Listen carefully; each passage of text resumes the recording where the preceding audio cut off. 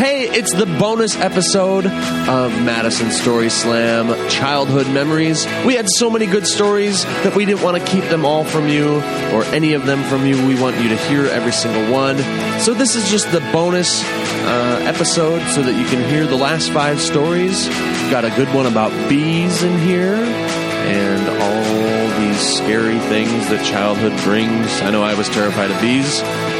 Just a reminder again, our next Story Slam is April 18th. That's Saturday, April 18th. We'll be at the Wilmar Center again.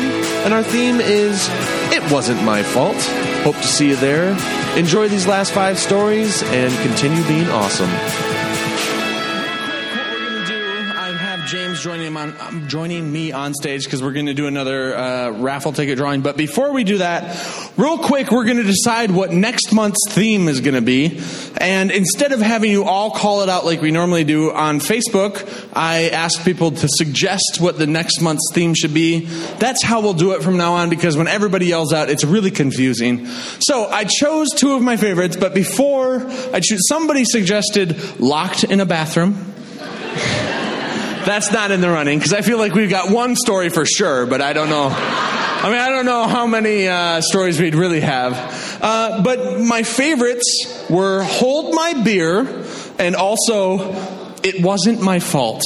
So, if you like Hold My Beer, give me a round of applause. I'm pretty sure I know which one's going to win. If you like It Wasn't My Fault, give me a round of applause. Okay, so next month, it's the 3rd Saturday of the month, which I'm not sure. I'll remind you what the actual date is, but 3rd Saturday of April. The theme will be It Wasn't My Fault. So thank you to, I believe it was Dan McHugh who suggested that theme. It's a pretty good theme.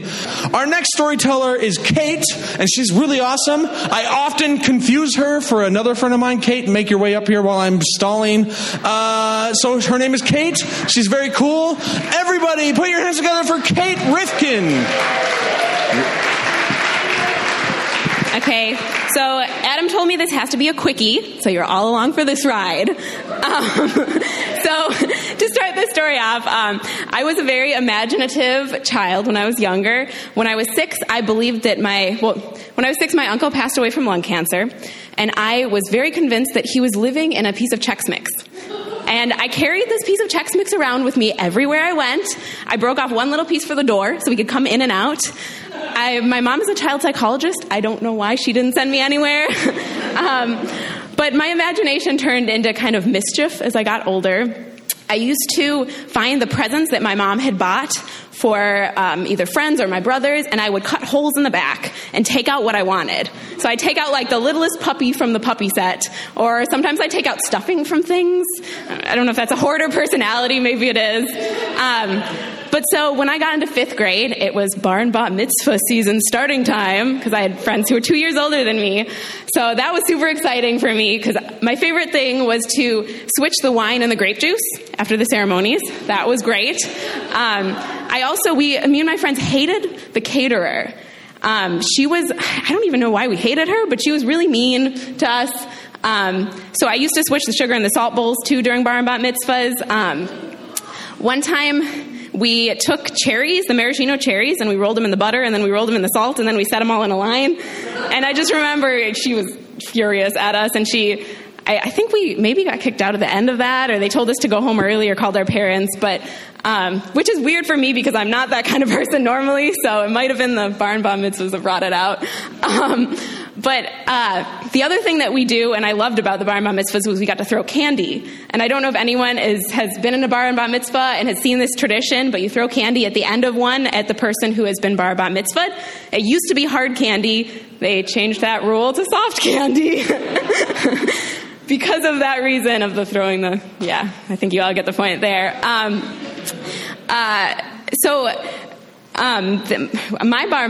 bat mitzvah, I was the cool kid who thought I was awesome with the braces, and I got cornrows for my bat mitzvah. It was all the rage, apparently, back in 7th grade. I thought I was really cool. So we had a bunch of these to go to. My older brother also had his bar mitzvah. So going to that one, I just remember the biggest meltdown at that bar mitzvah.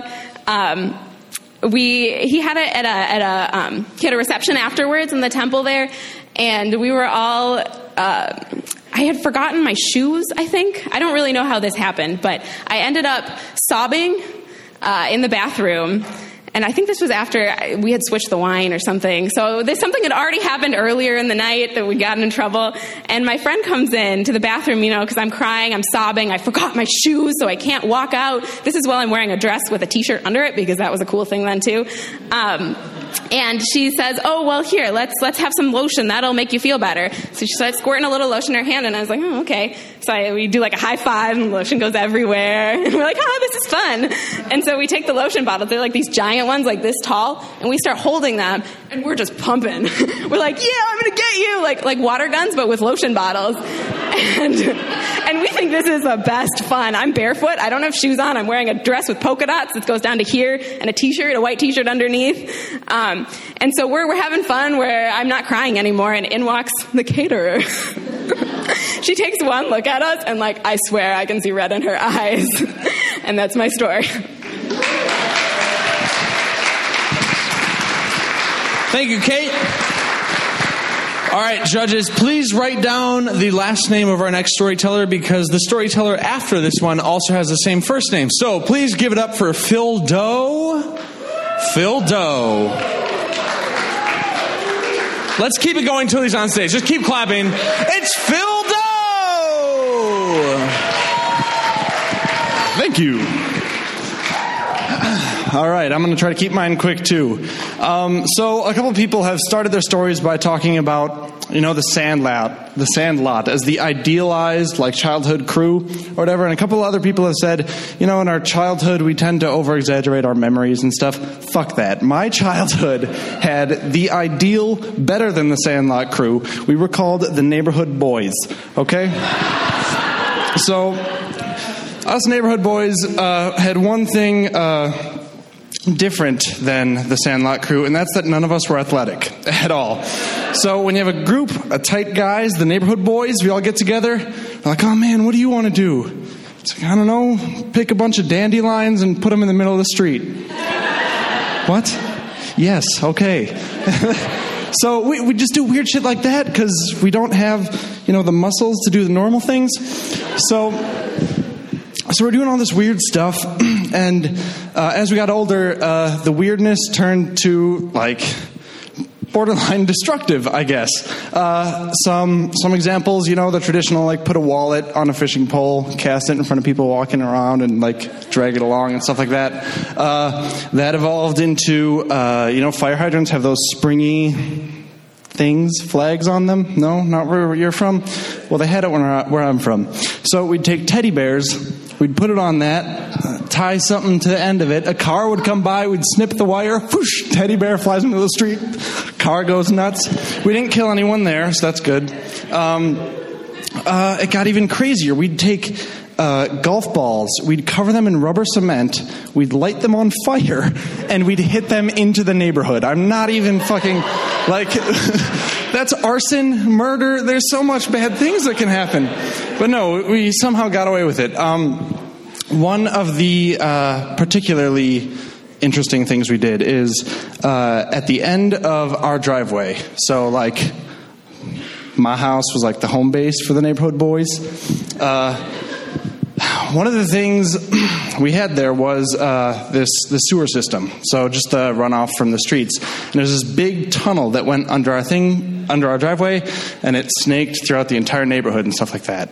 And one day, it was shortly after the 4th of July, we got these big smoke bombs. They're called smoke in a can.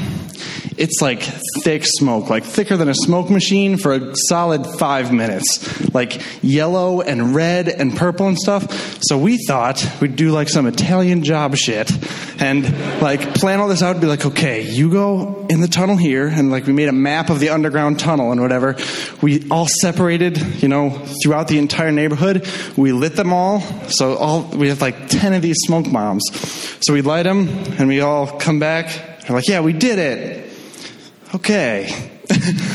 Then we go back to our house. Wasn't that exciting until we realized that this colored smoke, I don't know why we didn't think like this was definitely going to happen, started coming out of the sewers all around town. And so if you weren't the one lighting the smoke bomb, that looks suspicious. So it turns out our neighbors, had that, and they're like, oh, this is suspicious, we should call some people. So our entire neighborhood was covered in ambulances, fire trucks, and people in hazmat suits walking around, like ringing doorbells, like trying to figure out what's going on. And I was like young at the time, and I had these like sweet black pants with like a yellow stripe down the side. And my brother was like, yo, dude, like that's the kind of thing police look for. Like someone probably saw you running away. You got to burn those. I was like, oh, shit. So I wasn't quite resourceful enough to burn them. I just hid them really far under my bed for like 8 months or something. But at the end of the day, the hazmat suits went away and got away scot-free. So moral of the story is smoke bombs are pretty rad. All right. Thank you, Phil. I'm not getting on stage because the other Phil is coming up right now, or at least he should be. He's taking his sweet-ass time. If you've played craps, you've played with his last name. Give it up for Phil Dice. Okay, we can hear me. So this story starts, I'm just going to give you a quick preview. This is middle school, and my crew was, we weren't the popular kids, but we weren't the super awkward kids. We were kind of, a mediator group. We'd send messages no, that didn't actually happen. But so our group we didn't play football at recess. We kind of invented our own games. And eventually so no one would originally play with us because they were like, what the fuck are these kids doing? So one of the games we did was, it was just called header. You take one of those kickballs and you just throw it on the playground and try and head it as many times as you can because we were kids and that's what kids do. And eventually everyone was like, yeah, we'll play this. So that was the game in 6th grade. People would play header.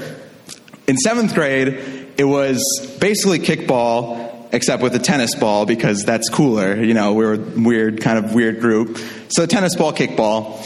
But in 8th, I'm getting to the real part of the story here. This story has to do with bees. And what that stands for, let me tell you.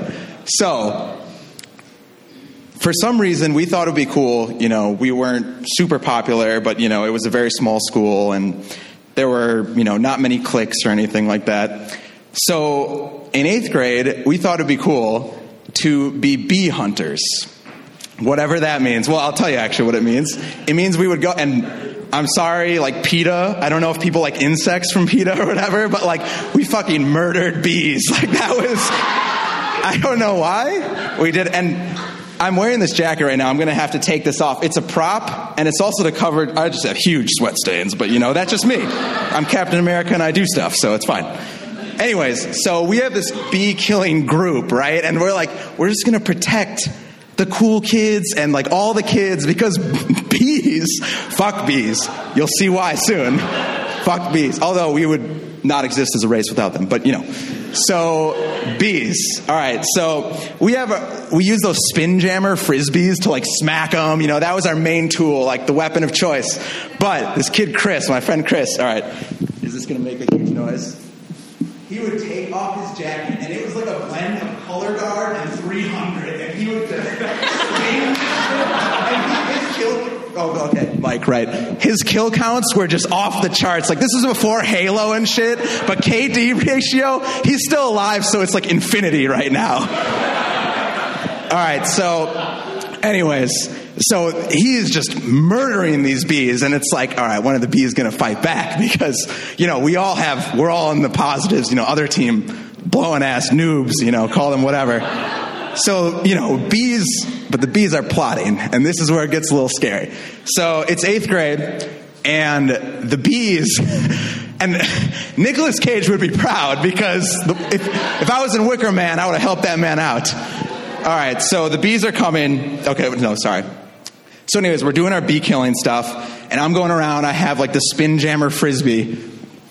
I got to finish up. Okay. I have the Spin Janitor Frisbee, and all of a sudden, bee flies into my mouth, stings me on the tongue, and I spit it out and stomp on it, and everyone's in the recess, playing, and I have to be like, shit, I gotta be cool, and everyone's like, what's happened? So I just do a dance move, I'm cool, and everyone's asking what happened. I'm like, Run to the nurse's office. I gotta wrap this up. Run to the nurse's office, get ice on it, I'm okay, go to the doctor.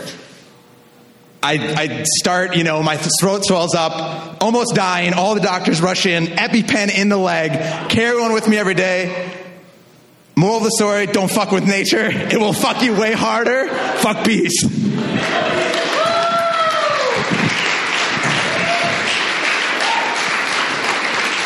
Thank you, Phil. I don't know how many of you have told a story at a thing where people are recording a podcast, but laying the microphone down on the floor and continuing to talking is a for surefire way to make sure your story will not make the podcast. However, Phil, it was a good story. Come on, clap. One more. Oh, there you go. Okay. Really quick, is Stephen Bander still here? Yep. Stephen? Give it up for Stephen!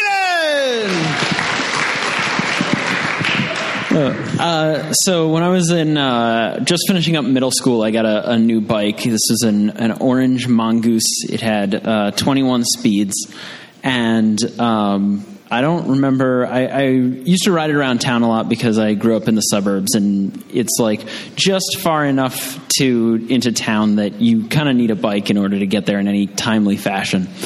So in high school, I spent the first 4 months of high school basically by myself, not talking to anybody. But after that, I made some friends, and we all just rode bikes around town all the time. And I decided that I wanted to decorate my bike. So I decorated my bike with a roll of duct tape, which I covered it in, just all over it, just duct tape on the frame and the handlebars, and just the entire thing. And then I spray painted it. And I spray painted it, I think it was just red and black and green. No particular picture or patterns or anything, just disgusting mess of colors all over it. And I also made a duct tape pocket for the side of it, to carry around VHS tapes in, because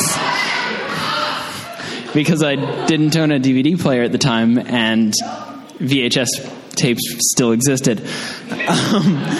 So that was great. And in particular, my friends and I used to actually, we had one movie that we watched all the time, that every time we met someone new, we always brought them over to my house, and we always made them watch this movie. It was the 2004 remake of Dawn of the Dead.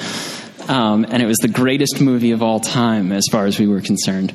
But so anyway, so it eventually, of course, like all things do, this bike started to fall apart.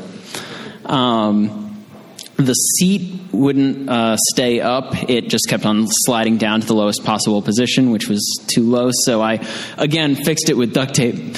I just wrapped duct tape around the shaft of the seat so that it would get stuck. And that solved the problem.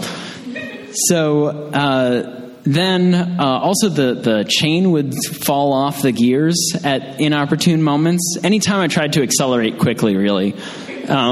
If you were just about to try and cross a street or an intersection. So that was great. The handlebars started to kind of wobble and not really stick that closely with the front wheel. The seat would spin randomly. Also I played a couple times with my friend Alex. We played Dirt Bike Derby, where we just went on a green field and just rammed each other's bikes with each other. And it's great because it's the kind of thing where you start out, going real slow because you don't want to damage the bikes, and so you don't get up to really, terrible speeds. But then, of course, you haven't damaged the bikes yet, so you know you can go a little faster. And by the time that was over, both of my wheels were bent. So, like, every time as I was biking, the wheels would rub up against the brakes every time they went around. So that made it a lot more difficult to ride. But what actually finally killed this bike, I actually have no explanation for. Because what finally killed it was one day, I used to just, like, whenever my friends and I had free periods, we would just ride around in the parking lot outside the school on our bikes. And so I let my friends know the combination to my lock. And one day I came out, and my bike, the fork piece, was actually bent back so far that the front wheel came in between the pedals. And I have no explanation for how this happened. All of my friends, to this day, deny that they had anything to do with it. But I took it to the bike shop and asked them if there was anything that they could do about it. And the guy looking at it says, "What, did you run this thing straight into a brick wall?" And then the guy behind the counter, looking over the counter, goes, "Yeah, 40 miles an hour." So anyway, I tried to convince my mom that I could fix this with duct tape. But she wouldn't let me do it. So unfortunately, that was the death of that bike. So thank you. All right. Thank you, sir. We have one last storyteller. Brooke, are you still here? Yeah. All right, everybody put your hands together for Brooke.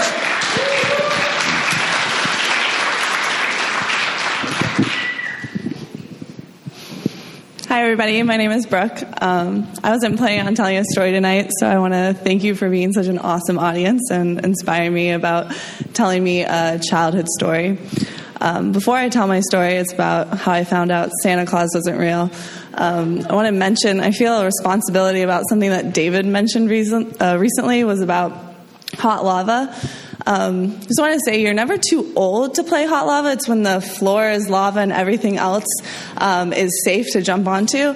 But when I was really young, I was playing that game and ended up getting 9 stitches in my tongue from that. So if you do play that game, sometimes when you think you can leap as far as you can, you can't.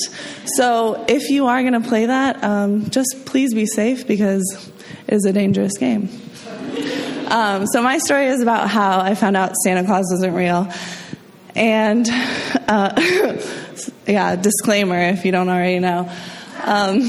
So my parents, and when I really say my parents, I really mean my mom, was really into the magic of Christmas and wanted her children to believe in Santa Claus.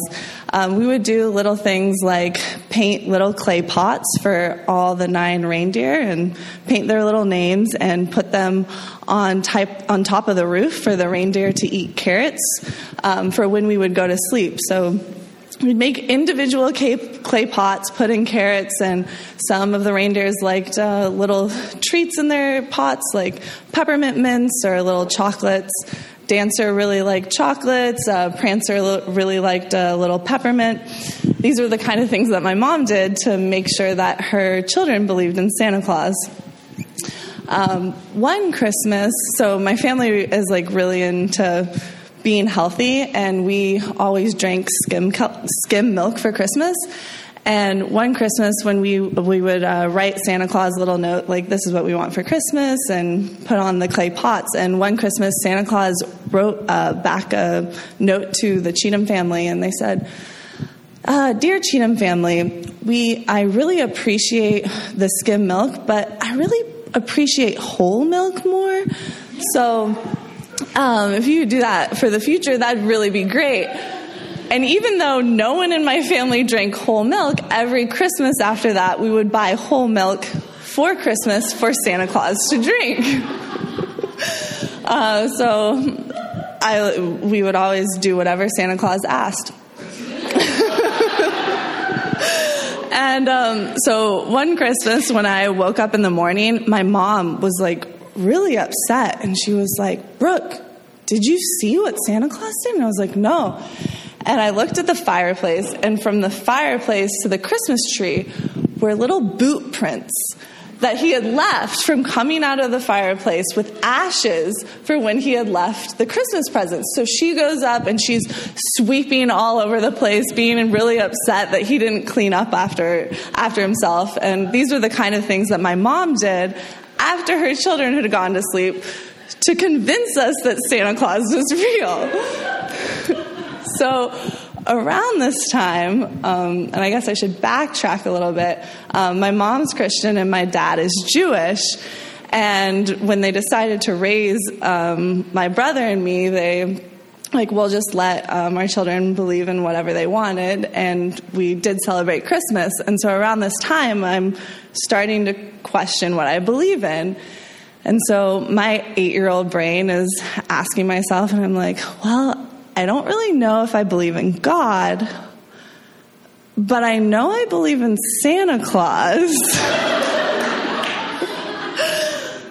So I guess if Santa Claus is real, it makes sense that God is real. So I made this hypothesis in my mind and didn't really tell my parents. And all my friends, I'm 8 years old at this time, and they're like, Brooke, Santa Claus isn't real. Why do you believe in him? And I'm like, but all these things have been happening, and I really think it's true. And every Christmas, we would go to the mall, and I would sit on Santa Claus's lap. So this Christmas, when I'm questioning my faith and what I believe in, I'm sitting on Santa Claus's lap, and he's like, hi, little girl, what do you want for Christmas? And I was like, I want a baby. He's like, you're too young to have a baby. And I'm like, no, Santa Claus, I want a baby doll. And he was like, oh, okay. And my mom's standing there listening at what I'm saying. So she goes out and she buys one of those anatomically correct baby dolls with the little penis and everything. And Christmas morning rolls around and she's like, Brooke, it's time to get your gift from Santa Claus. And I'm super excited. And so I run downstairs and she's like, here's the gift from Santa. So I open up the gift, and I open up, and there lies a anatomically correct baby doll. But then I look on the gift and I see this white piece of paper, and I see it's a receipt with my mom's signature on it. And I get one of those feelings in my throat, when you're about to cry, and I crumple it up and I run up into my bedroom and I shut the door and I open up my diary and I'm writing, and I'm like, this is the worst day of my life. I found out that Santa Claus isn't real. I'm writing the diary and I'm like, if you don't want to be naive anymore, then turn the next page. And I still have this diary. And in the diary, stapled is the receipt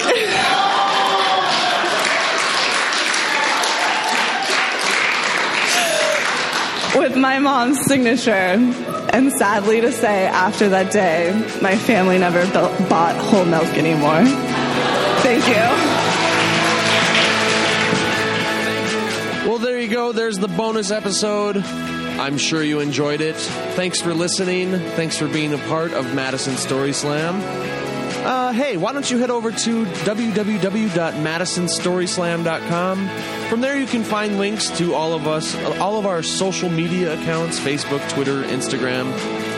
You'll also be able to help support the podcast if you go to the support page and look. We're on Patreon, and also you can click through to Amazon. If you've got something you want to buy, just go to our website, click through to Amazon, buy it, and we get a percentage of the sale. No extra cost to you, and it helps support what we do. Again, thanks for listening, and be cool.